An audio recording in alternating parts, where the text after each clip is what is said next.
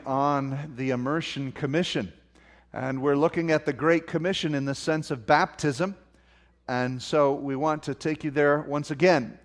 And I want to show you what God is saying through the Great Commission so that we can have that understanding of what God wants to do. And what I want you to look at this morning is the victorious church. The victorious church. We have been immersed, if you will, in a doctrine and in a theology about an escapism with the church. And a rapture escape in the sense that when it gets rough, we're getting out of here.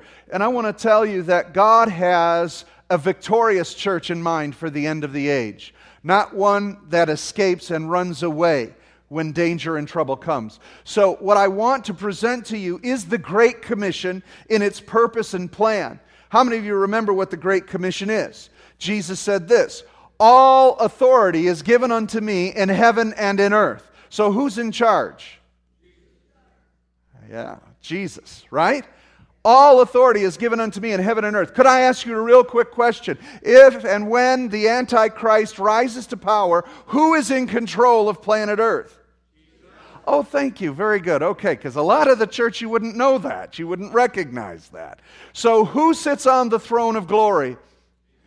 And who reigns in His majesty?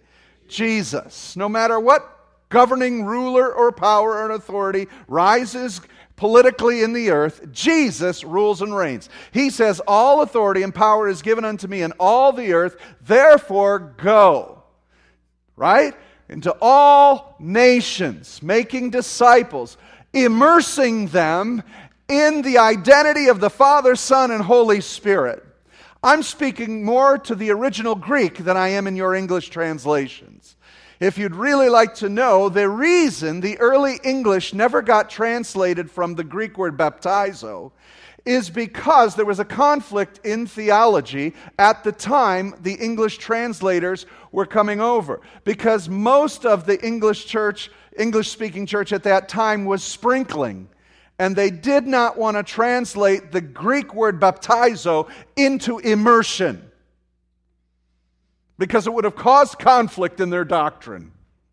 But the original sense of that declaration is go into all nations, immersing them in the name or in the authority or in the presence, in the identity of Father, Son, and Holy Spirit. Teaching them to obey all that I have commanded. That's the Great Commission. Jesus' expectation of that Great Commission is this, "And lo, I will be with you till the end of the age." In other words, this authority, this power that I have that covers all earth, heavens, and below the earth is with you to accomplish this commission, and I will be with you all the way till the end, till it gets done. What about that for an expectation?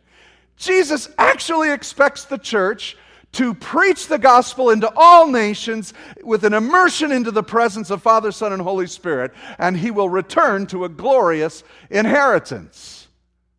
Anybody? Anybody? Good. Okay. My slide's a little off here this morning, but Habakkuk says this, "For the earth will be filled with the knowledge of the glory of the Lord," what? "As the waters cover the sea." That sounds like a baptism to me. That sounds like an immersion to me. Isaiah 9:10 or 11:9 also says that same verse. As the waters cover the sea, the knowledge of God. And so Jesus is in keeping with the prophetic declaration that the church is going to go forth and immerse this world in a knowledge of God. And that's what the Great Commission says. All authority is given unto me in heaven and earth and below the earth.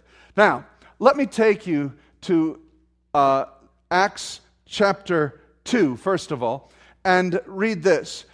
In Acts 2, Peter is preaching on the day of Pentecost, and in Acts chapter 2, verse 34, he says this, "Exalted." Jesus is exalted to the right hand of God. He has received from the Father the promised Holy Spirit and poured out what you now see and hear. For David did not ascend to heaven, and yet he said, "The Lord said to my Lord, sit at my right hand until I make your enemies a footstool for your feet. Therefore, Let all Israel be assured of this: God has made this Jesus, whom you crucified, both Lord and Messiah. It's a declaration to Israel. Understand this: Jesus is Lord and Messiah. Israel, learn this, know this. That's what's going to happen. And he said this, that he will sit at my right hand until I make his enemies his footstool. All right? So he's going to bring the nations to a knowledge of the lordship and messiahship of Jesus Christ. That's the plan, everybody. Okay? That's the plan. There's a harmonious plan from prophecy of the Old Testament all the way through to the New Testament, that Jesus Christ is ruling and reigning on his throne as the Lord of Lords, King of Kings, ruler and Messiah over this planet Earth. He's going to bring and sit on that throne until he makes all his enemies his footstool. That's the commission. That's our job. Everybody got your assignment? To go forth and make Jesus Lord and Christ over all the earth, over your household, over your block, over this community, that we would bring and immerse this presence of Christ, Father, Son, and Holy Spirit, into this place. That's our job. That's the commission. Now we go on, turn with me to Acts 15. In Acts 15, they're at the Jerusalem Council. They're really beginning to unwrap what God is doing and saying on planet Earth through the risen Lord, who has ascended on high and is in his session. Now that's the theological term for the reign of Jesus Christ. The session of Christ. Christ is in his session. When a king is seated on his throne, he is at rest. He is at rest, and his authority rules and reigns. And so as he's sitting on his throne, he is in his session. In other words, everything that is taking place is under the authority and power of Jesus Christ. See, we have gotten to this place where we have considered Jesus is afar off. He's waiting for something to happen. Antichrist is coming. Would he please pull the plug? Get us out of here when it gets bad enough. What kind of a church is that? What kind of a glorious reign of Jesus Christ is that? Now you've got to begin to understand this. And so as in the Jerusalem Council, they're trying to figure out what's going on. The nations, Gentiles, are coming to a knowledge of the Lord. And so they begin to ask. And in Acts 15, verse 15, James stands up after listening to Peter and listening to Paul and hearing what the Holy Spirit's doing. He says in Acts 15:15, after this, I will return and rebuild David's tabernacle, or David's fallen tent. Its ruins I will rebuild, and I will restore it, that the remnant of men may seek the Lord, and all the Gentiles who bear my name. So he is going to restore that place of worship that David had that was open to all people. It wasn't set behind the Holy of Holies in the holy place. David brought the presence of God in the midst of the people. That was his tabernacle. Praise and worship day and night for all people to see the presence of God. And James says, this is that. This is this. This is cool. Amos taught us about this. We're here. Don't you want to be in a we're here moment? Yes. We're here. The presence of God is here. It's open now. Immersing them what? In the name of the Father, Son, and Holy Spirit. We're here. Immersing them, baptizing nations for the fullness of the time of the nations as they come to Christ. We're here. This is it. Peter said these are the last days. That was 2,000 years ago. I think we're really into it now. We're here. This is that. All that was prophesied. This is it. This is the glorious time of his church. This is the glorious time of the ingathering of nations. Immersing, going forth, teaching, discipling. Listen, this is what church history has always taught. God has made this Jesus whom you crucified both Lord and Christ. Let me share with you some church history. This is Origen from 185 to 254 AD. It is evident that every form of worship will be destroyed except the religion of Christ, which will alone prevail. And indeed it will one day triumph, and its principles take possession of the minds of men more and more every day. That's his sense of what the church is going to accomplish and the kingdom of God is going to do. Yeah, but Pastor, that's in the first 2 centuries. Can I tell you something? That the concept of the church throughout all its history until the 20th century was a concept that the kingdom of God is going to fill the earth and bring the nations to Christ. Then we developed this rapture mentality in the United States and Western thought to where we're all failed, it's all doomed, the enemy's going to take over, and I hope we make it out of here. A real defeatist attitude. Here's what Jonathan Edwards said in the 1700s. The visible kingdom of Satan shall be overthrown, and the kingdom of Christ set up on the ruins of it, everywhere throughout the whole habitable globe. The kingdom will be established. This is what John Wesley said. All unprejudiced persons may see with their eyes that He, God, is already renewing the face of the earth, and we have strong reason to hope that the work He hath begun, He will carry unto the day of the Lord Jesus Christ. Do you know what the day of the Lord Jesus Christ is? When He returns in glory. In other words, He's gathering the nations, and He will be with us, ruling and reigning until that day. This is what Charles Spurgeon said. I myself believe that King Jesus will reign and the idols be utterly abolished, but I expect the same power which turned the world upside down once will still continue to do it. The Holy Spirit would never suffer the imputation to rest upon His holy name that He was not able to convert the world. They had an expectation that the King shall rule and reign, that this globe is changing and being changed from glory to glory, coming to a knowledge of Jesus Christ. That's the gospel, brothers and sisters. That's the preaching of the good word. Let me share it to you as Jesus said in Matthew 13, verse 31. He told them another parable. The kingdom of heaven, everybody say that with me, the kingdom of heaven. One more time. The kingdom of heaven is like a mustard seed which a man took and planted in his field. Though it is the smallest of all your seeds, yet when it grows, it is the largest of garden plants and becomes a tree, so that the birds of the air come and perch in its branches. What's he saying about the kingdom? It started with 12. It is going to grow and increase to where it will be the greatest and biggest tree, the greatest kingdom in all the earth. It's reminiscent of Daniel chapter 2, where the stone hewn out of the mountain crushes the political systems of earth when Christ comes. But before that, it's a tree that is growing to fill the whole earth. He says, he told them still another parable. It goes on. The kingdom of heaven is like yeast that a woman took and mixed in a large amount of flour until it worked all through the dough. Now, 2 very simple illustrations. What do they mean? What is this strange, deep thing he's saying? It's not that strange and deep. It's the kingdom's going to start and it's going to fill the earth. That's why he said, all authority has been given unto me in heaven and earth and throughout the world. Now therefore, go. Make this all happen. What is so hard about this?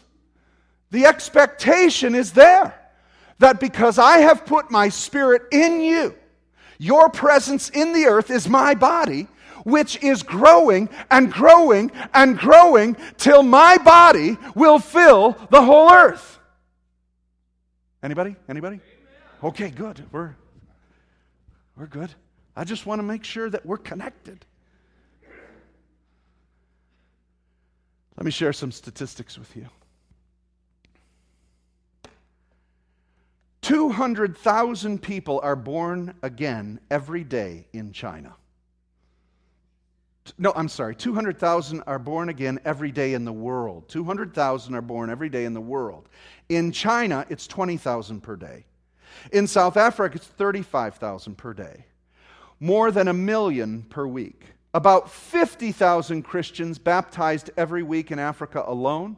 More than 2 billion people claiming Christ in the world today.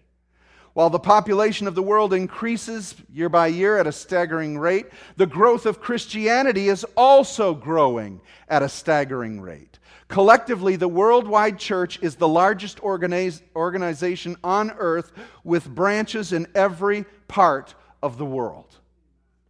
We don't hear that and we don't pay attention to that, but Christianity is the largest religion and the fastest growing. And of that, denominationally, Pentecostal charismatic is the leading edge because it's bringing the presence of Christ, the immersion of Christ into the world.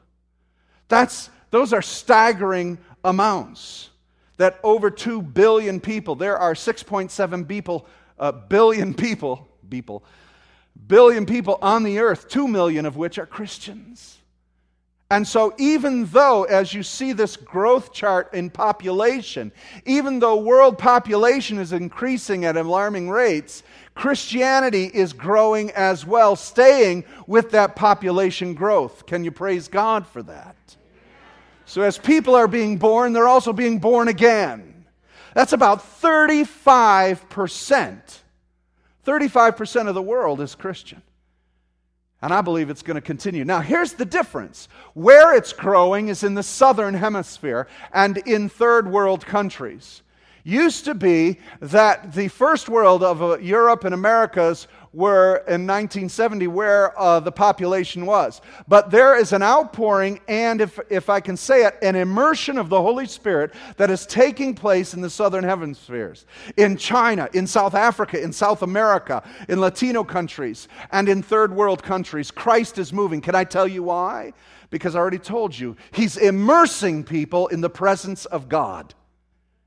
But it's not happening here because of a couple reasons. One, we're so intellectually smart.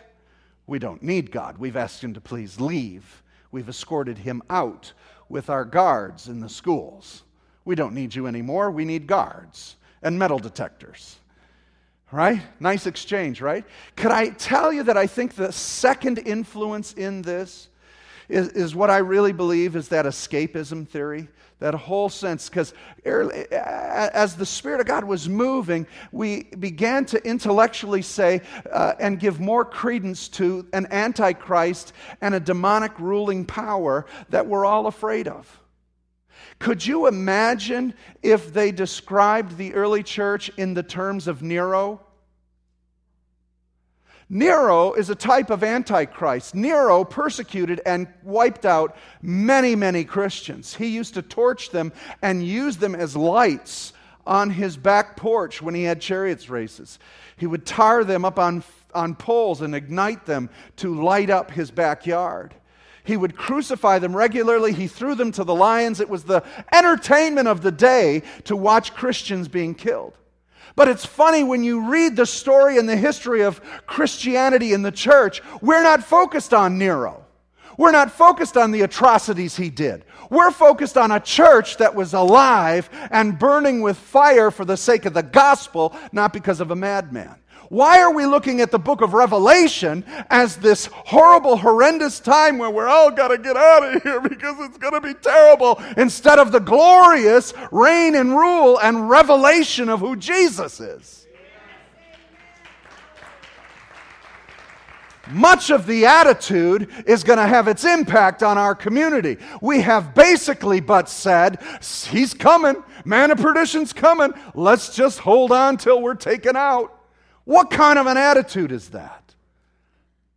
It's not a kingdom attitude. The kingdom of our God, the kingdom of this world shall become the kingdoms of our God. And so, can I tell you that as persecution rises, in fact, the church increases? That's typically why there's a rise in Christianity in third world countries, because persecution has increased there. And guess what grows with persecution? The church. The church.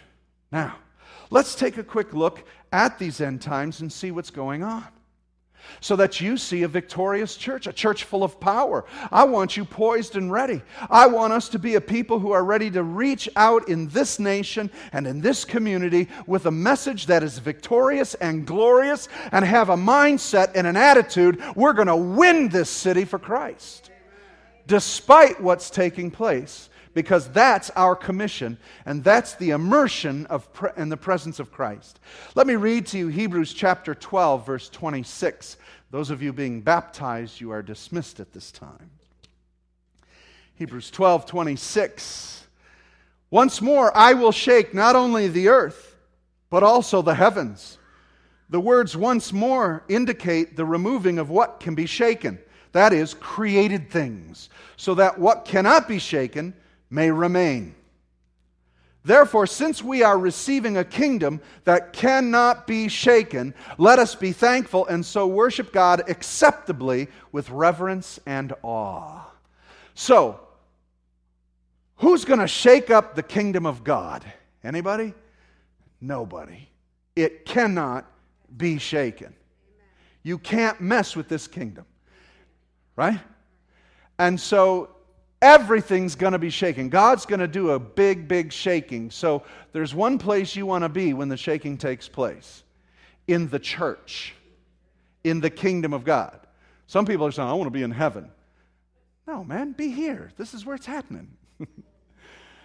This is where it's happening. This church will not be shaken. There'll be a great falling away because there's a shaking going on. And if they're not planted in Christ, you'll see them flake away.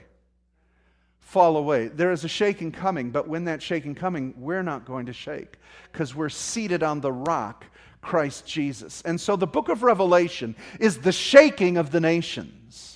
And could I give you the plain and simple declaration of what this revelation of Jesus is? Remember, the book of Revelation is about Jesus. Say that name with me, Jesus.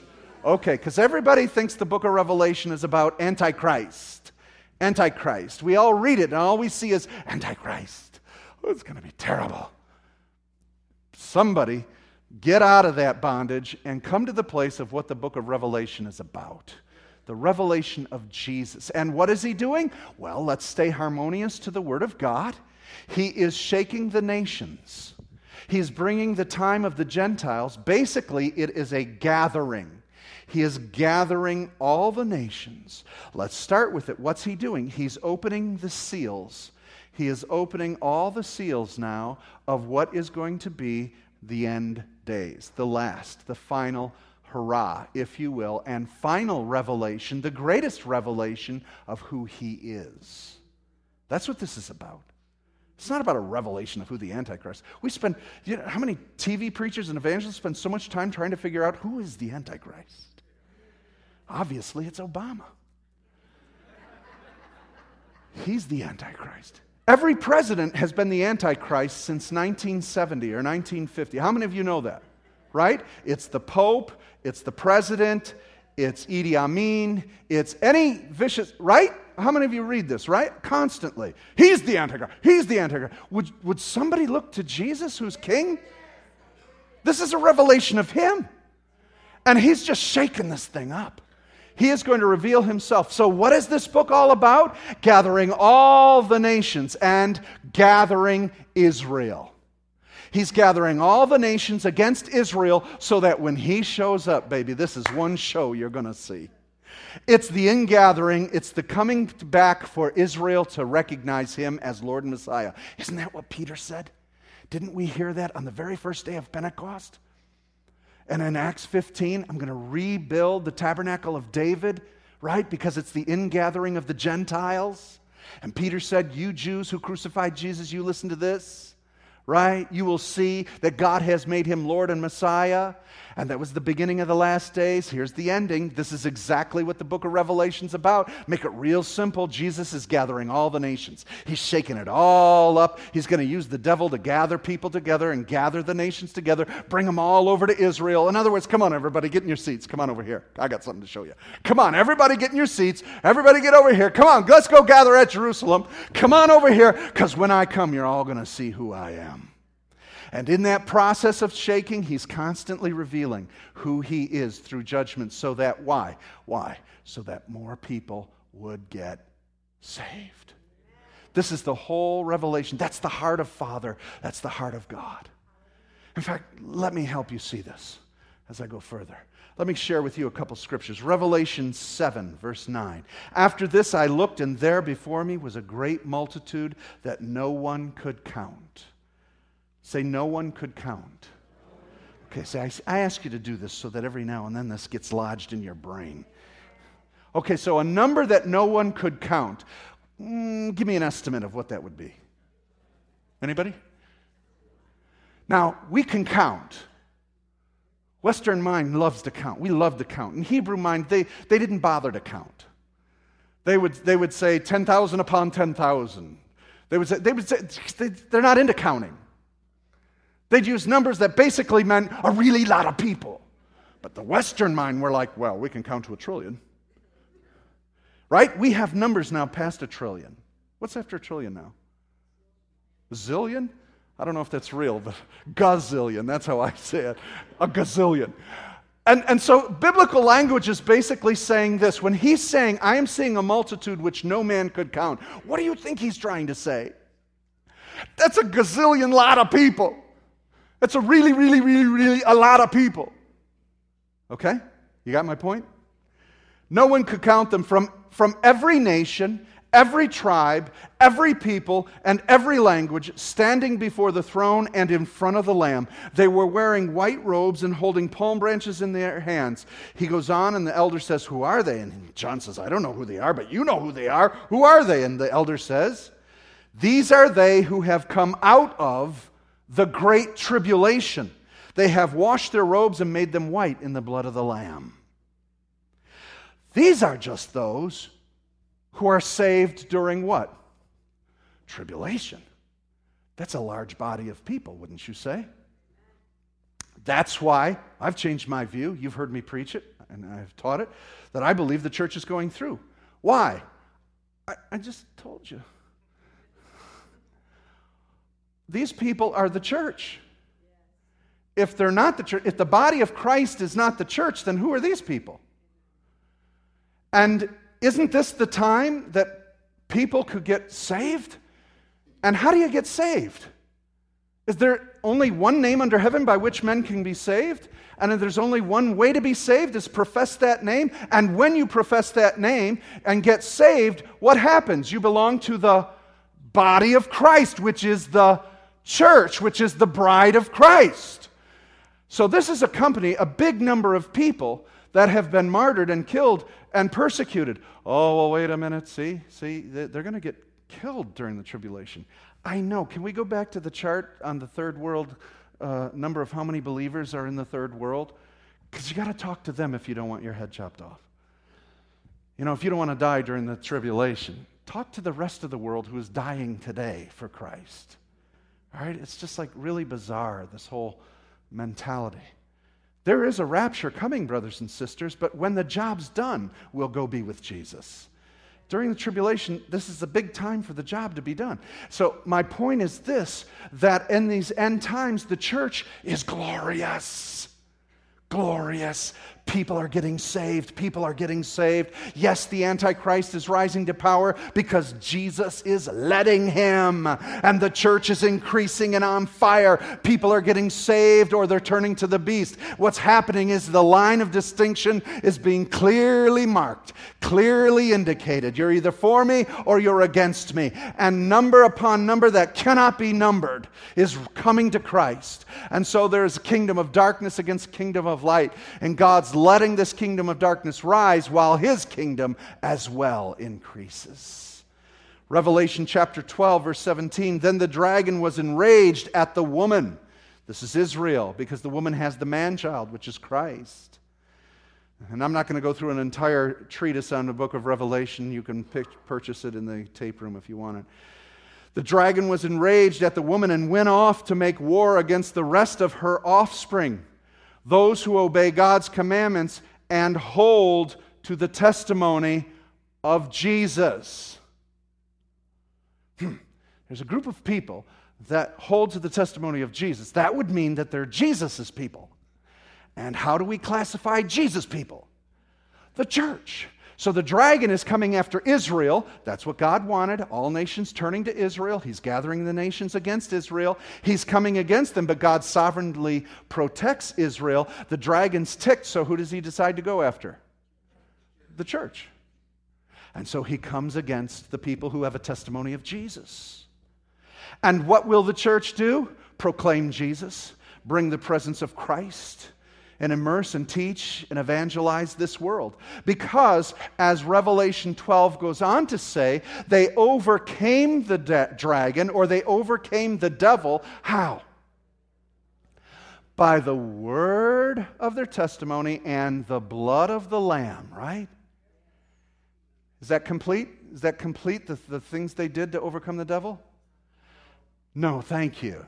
Thank you. Thank you. There are 3 things that enabled them to overcome the devil in that verse. We always stop short because we rapture out of that verse. We do. We do. Read the verse in Revelation 12. What do? By the blood of the Lamb, the word of our testimony, and they loved not their lives even unto death.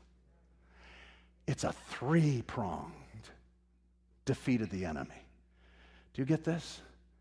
The church, I'm going to love a world to death till I die. I'm going to present the presence of Jesus till I die. When you talk about people in the Great Tribulation, they don't want to go through all that pain. I'm sorry. Would you read this book? You gave up your life. Your life is no longer your own. You've given your life even unto death for Jesus Christ. But we don't die so that others would die. We die so that others will live. No greater love does a man have than this, that you would lay your life down for another. There are religions who will die for their faith, but they die for their faith in trying to kill other people. Christianity dies for the sake of loving another. I will give my life so that you can have life, because I'm already there. I've got life. And this is how the church overcomes the devil and Satan in that time of tribulation, by the power of their testimony, the blood of the Lamb, and they love not their life even unto death. That is the true demonstration of being immersed in Christ. We would give our lives as He gave His. Amen? We go on, Revelation 15, I saw in heaven another great and marvelous sign, 7 angels with 7 last plagues. Last, because with them God's wrath is completed. And I saw what looked like a sea of glass mixed with fire, and standing beside the sea, those who had been victorious over the beast and his image and over the number of his name. They held harps given them by God, and they sang the song of Moses and the servant of the Lamb. Sees another vision, and who does he see? Those who had died. Where are they at? Around the sea of tears. And who are they? Those who overcame the beast. So they're specifically the church during the tribulation. Again, a victorious church, worshiping God.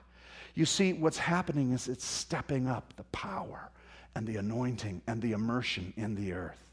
It is so intense that the enemy hates it, and people literally begin to curse God. When God brings judgment, people begin to get so angry at God because they know there is a God. Read the book of Revelation. They get so angry at God, they begin to curse God. How do you think they get that immersed into the presence of God? How do you think they became that cognizant and so aware of God? Because of an immersion of a church that's full of power and glory and brings the presence of God to the earth, that people turn against God so deliberately and so distinctly that we hate Him. And they literally gather to fight Him. Is that goofy? That's how much their hatred towards God is. How did they have that pure of a revelation of who God is? The presence of the church. Revelation 17. They will make war against the Lamb, but the Lamb will overcome them because he is Lord of lords and King of kings. And with him will be his called, his chosen, his faithful followers. When Christ returns, the gathering at Armageddon, the gathering together of the Antichrist host and people who are going to come against Israel, it's down to the final hour. And what happens? Revelation 19, I saw heaven standing open, and there before me was a white horse, whose rider is called Faithful and True. With justice he judges and makes war. His eyes are like blazing fire, and on his head are many crowns. He has a name written on him that no one knows but he himself. He's dressed in a robe dipped in blood, and his name is the Word of God. The armies of heaven were following him, riding on white horses and dressed in fine linen, white and clean. Out of his mouth comes a sharp sword, which will strike down the nations. He will rule over them with a rod of iron. He treads the winepresses of the fury of the wrath of God Almighty. On his robe and on his thigh he has a name written, King of Kings and Lord of Lords. He will return, and the host of heaven will return with him, and those who are on the earth will be caught up in the twinkling of an eye, changed, transformed. We will be caught up in the air with him, and we will return in glory and power and might, a changed people forever. You don't have to agree with my eschatology. That's what fancy word for end times. You don't have to agree with this. It's okay. It's a peripheral doctrine. It's not essential to your salvation. There's pre-tribs, post-tribs, amillennialists, millennialists, post-millennialists, all this. So you don't have to agree with this. I'm just trying to harmonize, as I interpret Scripture and see it, in complete harmony with the other prophecies. And to me, I see a victorious church that's job is right up until the end to find faith on the earth and be productive with bringing all nations to the presence of Christ, to where literally in this conflict they all gather at his feet. And in that day, Zechariah 12 says, Israel shall see him, one as whom they have pierced, an only son, and they shall come to faith. Wow. And this gospel shall be declared, and the earth will be filled with the knowledge of the glory of the Lord as the waters cover the sea. This is the immersion commission. Flood, flood, fill the nations with my presence.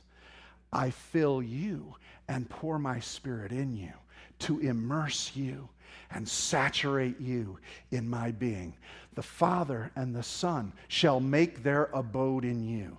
Jesus shall baptize or immerse you in his Spirit, so that the body of Christ is so saturated and immersed in the presence of God, we will bring that immersion to all the nations. Christianity is growing and increasing daily. It is on fire and baptizing this earth in the presence of God. It's time for us, in our little corner of the earth, to begin immersing our community for Christ.